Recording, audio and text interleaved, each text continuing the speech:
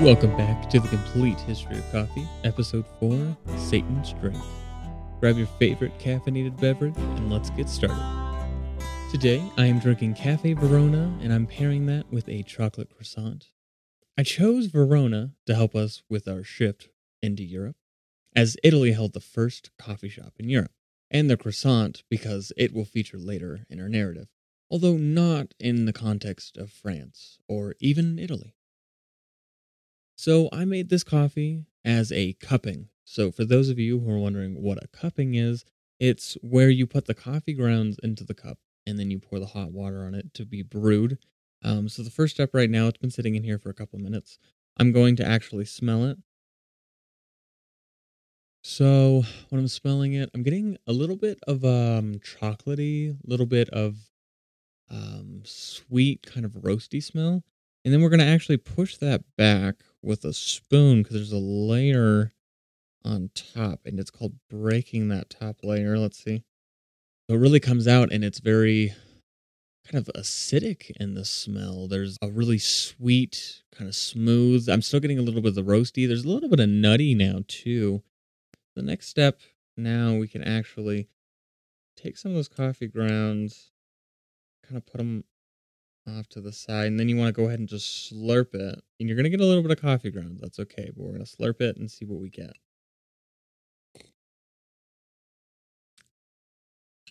Let's see. So, sort of similar to what we were getting with the smell, when we're actually tasting it, I'm definitely getting a little bit more of the roasty.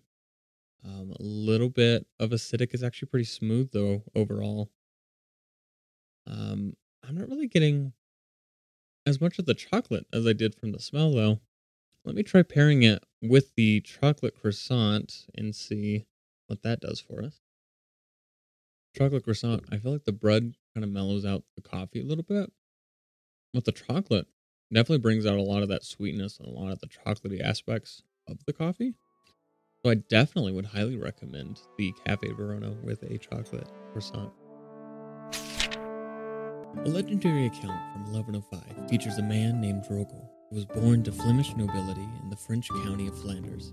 His father died before his birth, and his mother while in childbirth, leaving him an orphan.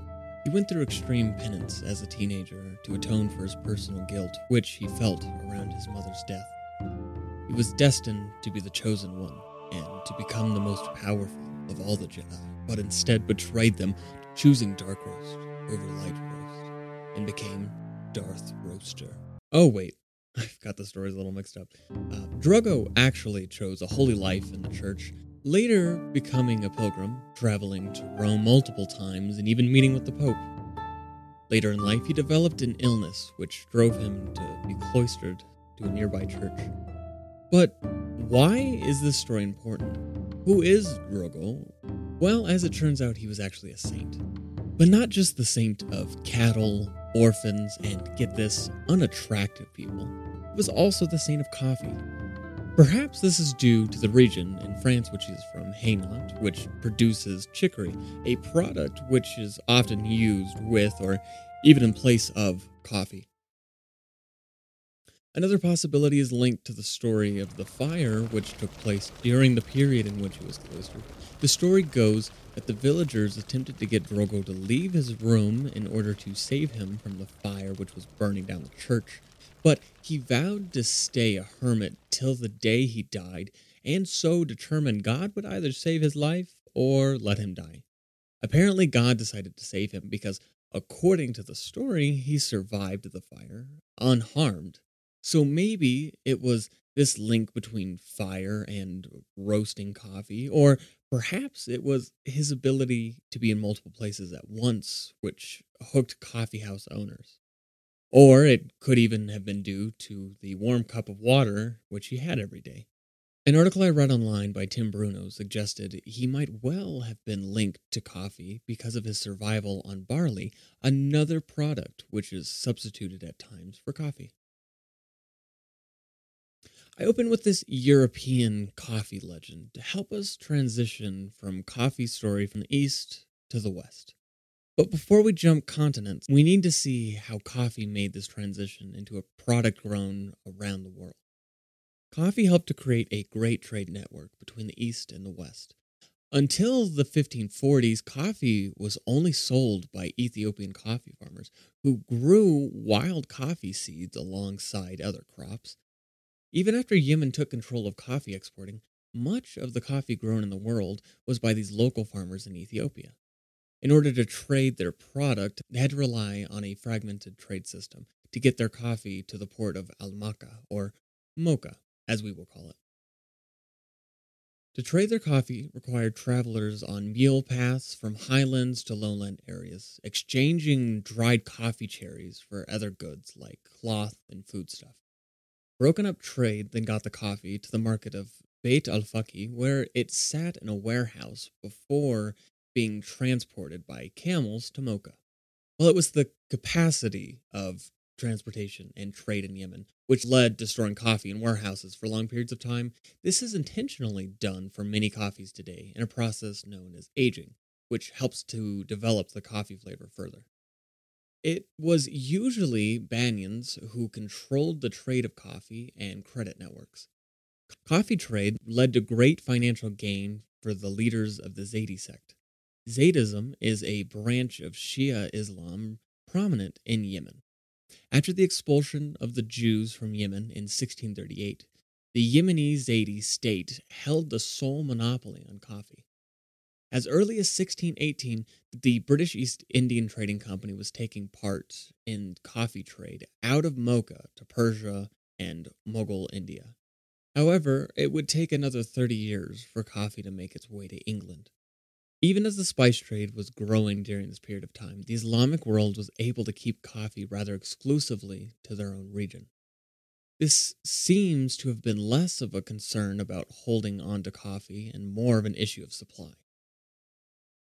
Coffee at this time was being produced by farmers in the highlands of Yemen who struggled to keep up with the demands for coffee.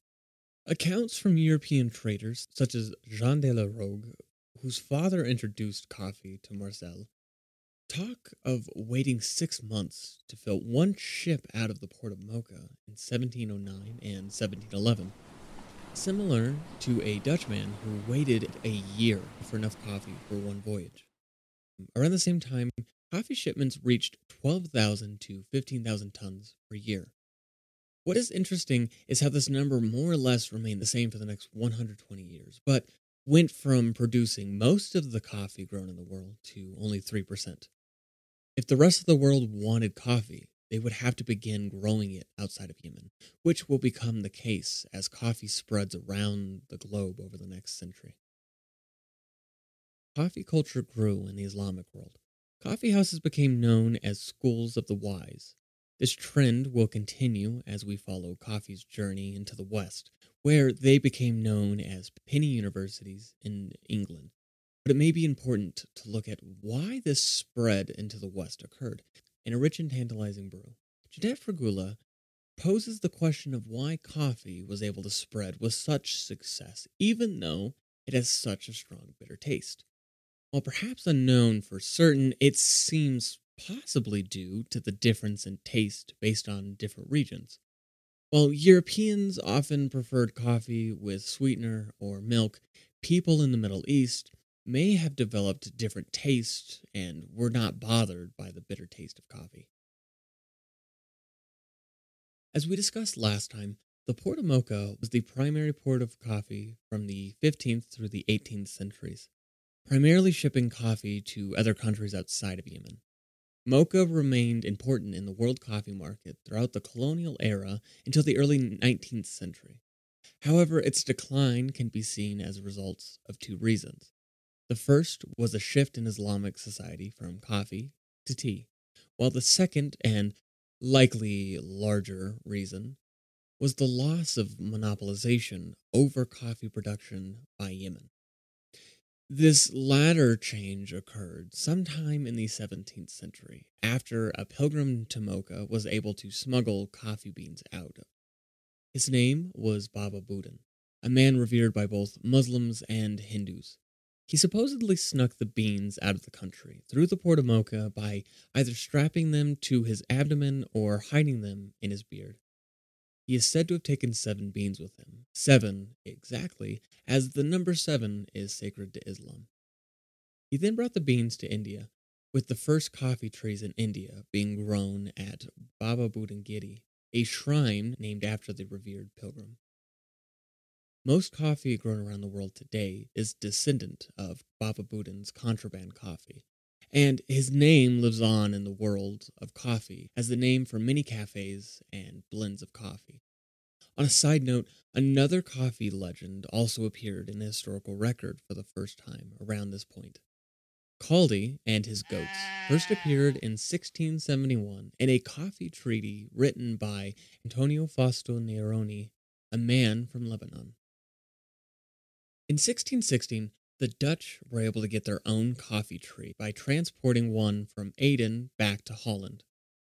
Aden, a city in Yemen, as you will remember, was the first place to officially sanction coffee.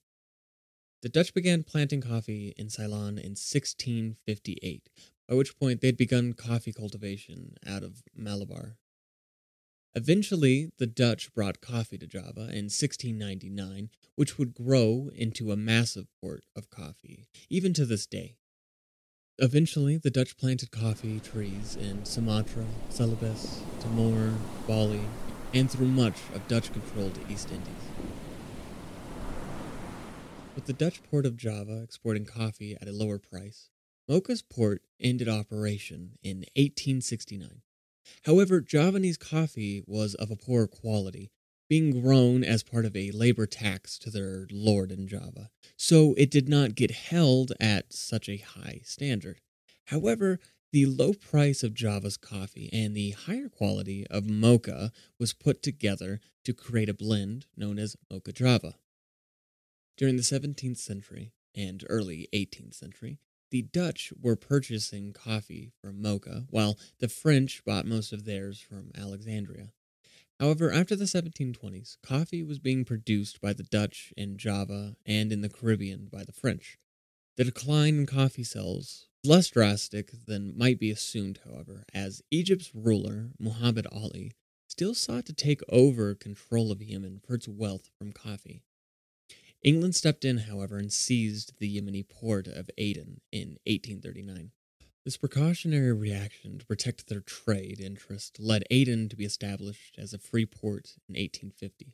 This free trade meant no tariffs or dealings with customs, which, along with warehouses and deep water quays, led Aden to become the primary coffee port for the nation. With all of this in mind, the decline of the Red Sea coffee trade might be assumed as a result of Western influence, but it was actually from parts of the world further to the east.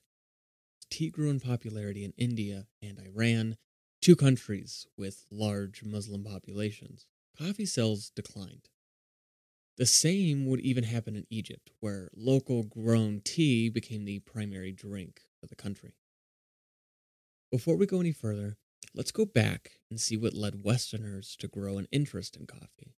Even before entering the West, Europeans began interacting with coffee during the 16th century. The first definitive account we have from Europe comes from Leonhard Rauff, a German botanist and doctor who mentioned coffee in his book from 1583, Travels into the Eastern Countries. He described coffee as a, quote, drink they call chabe, that is almost as black as ink and very good in illnesses, especially of the stomach, end quote. This account would be one of the first, but certainly not last, of coffee's argued medical benefits, similar to that of tea and chocolate. The Italian physician and botanist Prospero Alpini wrote about coffee in his 1591 De Medicina Egyptiorum Libri Quartium, and included the earliest illustration of a coffee plant in his 1592 De Plantis Egypti Liber. Further mentions of coffee in European literature around 1600 include Linschoten's Travels, referred to as Kaua, Shirley's Travels as coffee, and Captain John Smith's Travelogue, calling it kaffa. By the 17th century, Europeans became very fascinated with coffee. Interest in the drink supposedly even reached the Pope Clement VIII, who tried coffee before his death in 1605 and was asked to ban it by his priest. Most accounts have him stating, quote, "Why, this Satan's drink is so delicious. It would be a pity to let the infidels have exclusive use of it. We shall fool Satan by baptizing it and making it a truly Christian beverage." End quote. In 1610, the Englishman Sir George Sandys, who visited Turkey and said they were, quote, "chatting most of the day," end quote, over coffee, describing coffee as, quote, "black soot and tasting not much unlike it," end quote, and, quote, "helpeth, as they say, digestion and procureth alacrity," end quote. An Italian composer, Pietro della Vella, wrote about coffee during his visit to Constantinople in 1614, following a heartbreak which led his doctor to recommend a trip abroad. He described it as a magical drink consumed after meals with the ability to awaken a person's body and spirit. In 1685, the French coffee merchant Philippe Sylvestre Defoe published The Manner of Making Coffee, Tea, and Chocolate. Philippe's works are significant as he was the first to describe the properties of coffee, mentioning coffee in relation to bunchum, which was in works by the 15th century Persian physician Muhammad ibn Zachariah al-Razi. There is debate today over what bunchum was being referred to by al-Razi, with some believing it to have been a root. However, if al-Razi was describing coffee, it would be the earliest medical account of coffee in history. At the end of the century, Anthony Galland translated parts of al-Jazari's work in his own work on coffee, and in 1826, another work was published in Paris, which used the first two chapters of al-Jazari's book. As we will see shortly, many believe coffee first arrived in Europe through the Turkish invasion of Hungary in 1526 through the Battle of Mohacs, reaching Vienna within the next year. Whether if this is true or not, coffee reached Malta through Turkish slavery, and the first coffee to enter Europe, not under Turkish control, was through the port of Venice in 1615. Venice obtained the first coffee due to their extensive trade with North Africa, and by 1645, Venice hosted the first coffee house in Europe, if we don't include those in Malta under Ottoman control. Coffee was seen as a Muslim drink in Christian Europe. Some referred to it as, quote, "made by infusing the powdered berry of a plant that flourished in Arabia. Native men consumed this liquid all day long and far into the night with no apparent desire for sleep, but with mind and body continuously alert.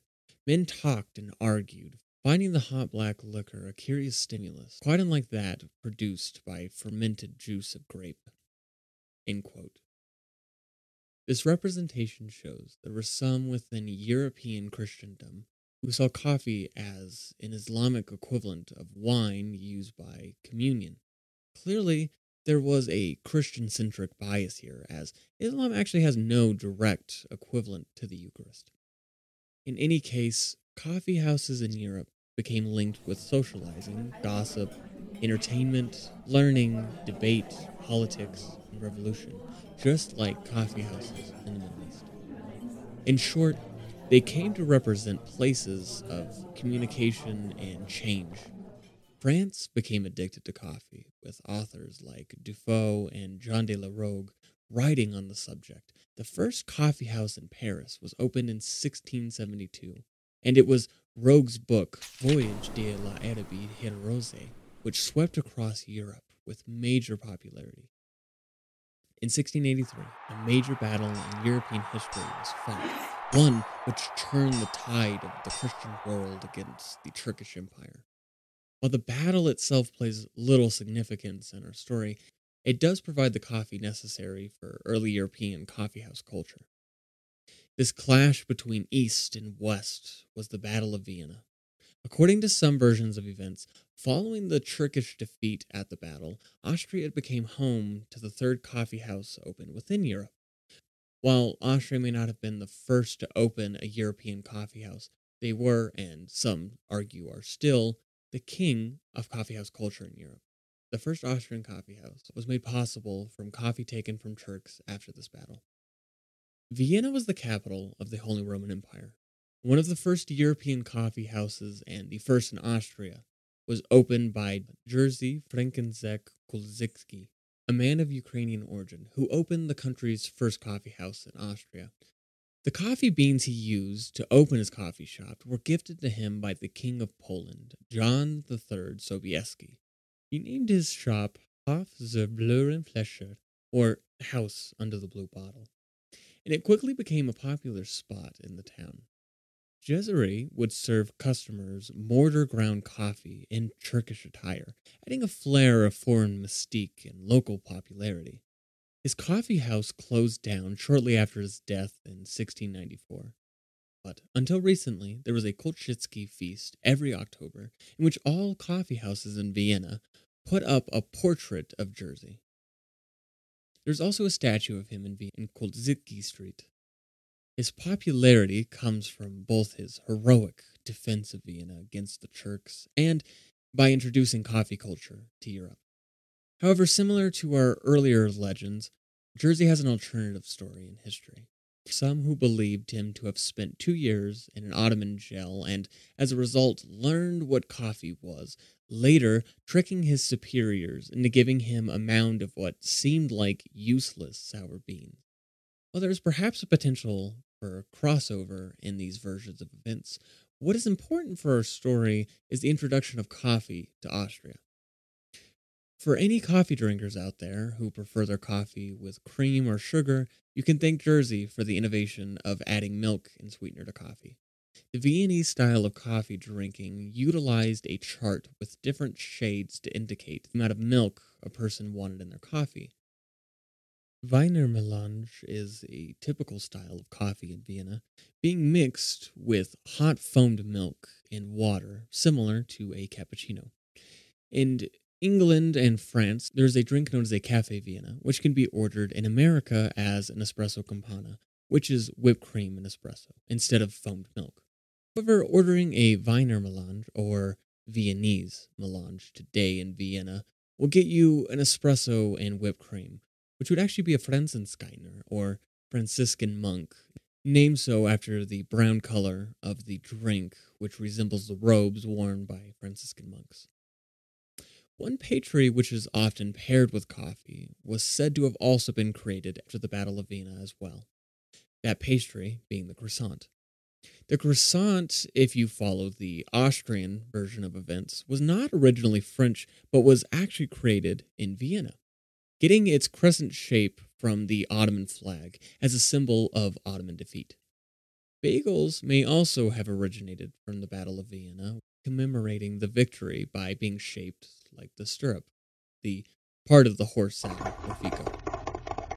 Like so much in history, it's hard to know where croissants and bagels actually originated. Similarly, next episode, we will take a second look at the validity of the stories of Pope Clement and Jerzy Kulczycki. This show is written and produced by me, Era Zaffer. If you have not already, please consider supporting this podcast series on Patreon. This episode, we will be giving away a custom History of Coffee mug to one of our Patreon members. Make sure to join our community on social media at the Complete History Podcast Series. If you would like to contact us, you may message us through social media or at our email at thecompletehistorypod@gmail.com. Don't forget to subscribe on whatever platform you listen to this podcast on. And make sure to share it with your friends, family, coworkers, and even random people you don't know. Maybe just go up to a random person with no context and tell them to check out this podcast. To close, here's a quote from Donna A. Favors. It's amazing how the world begins to change through the eyes of a cup of coffee. Thank you for listening. Till next time, for more on coffee history.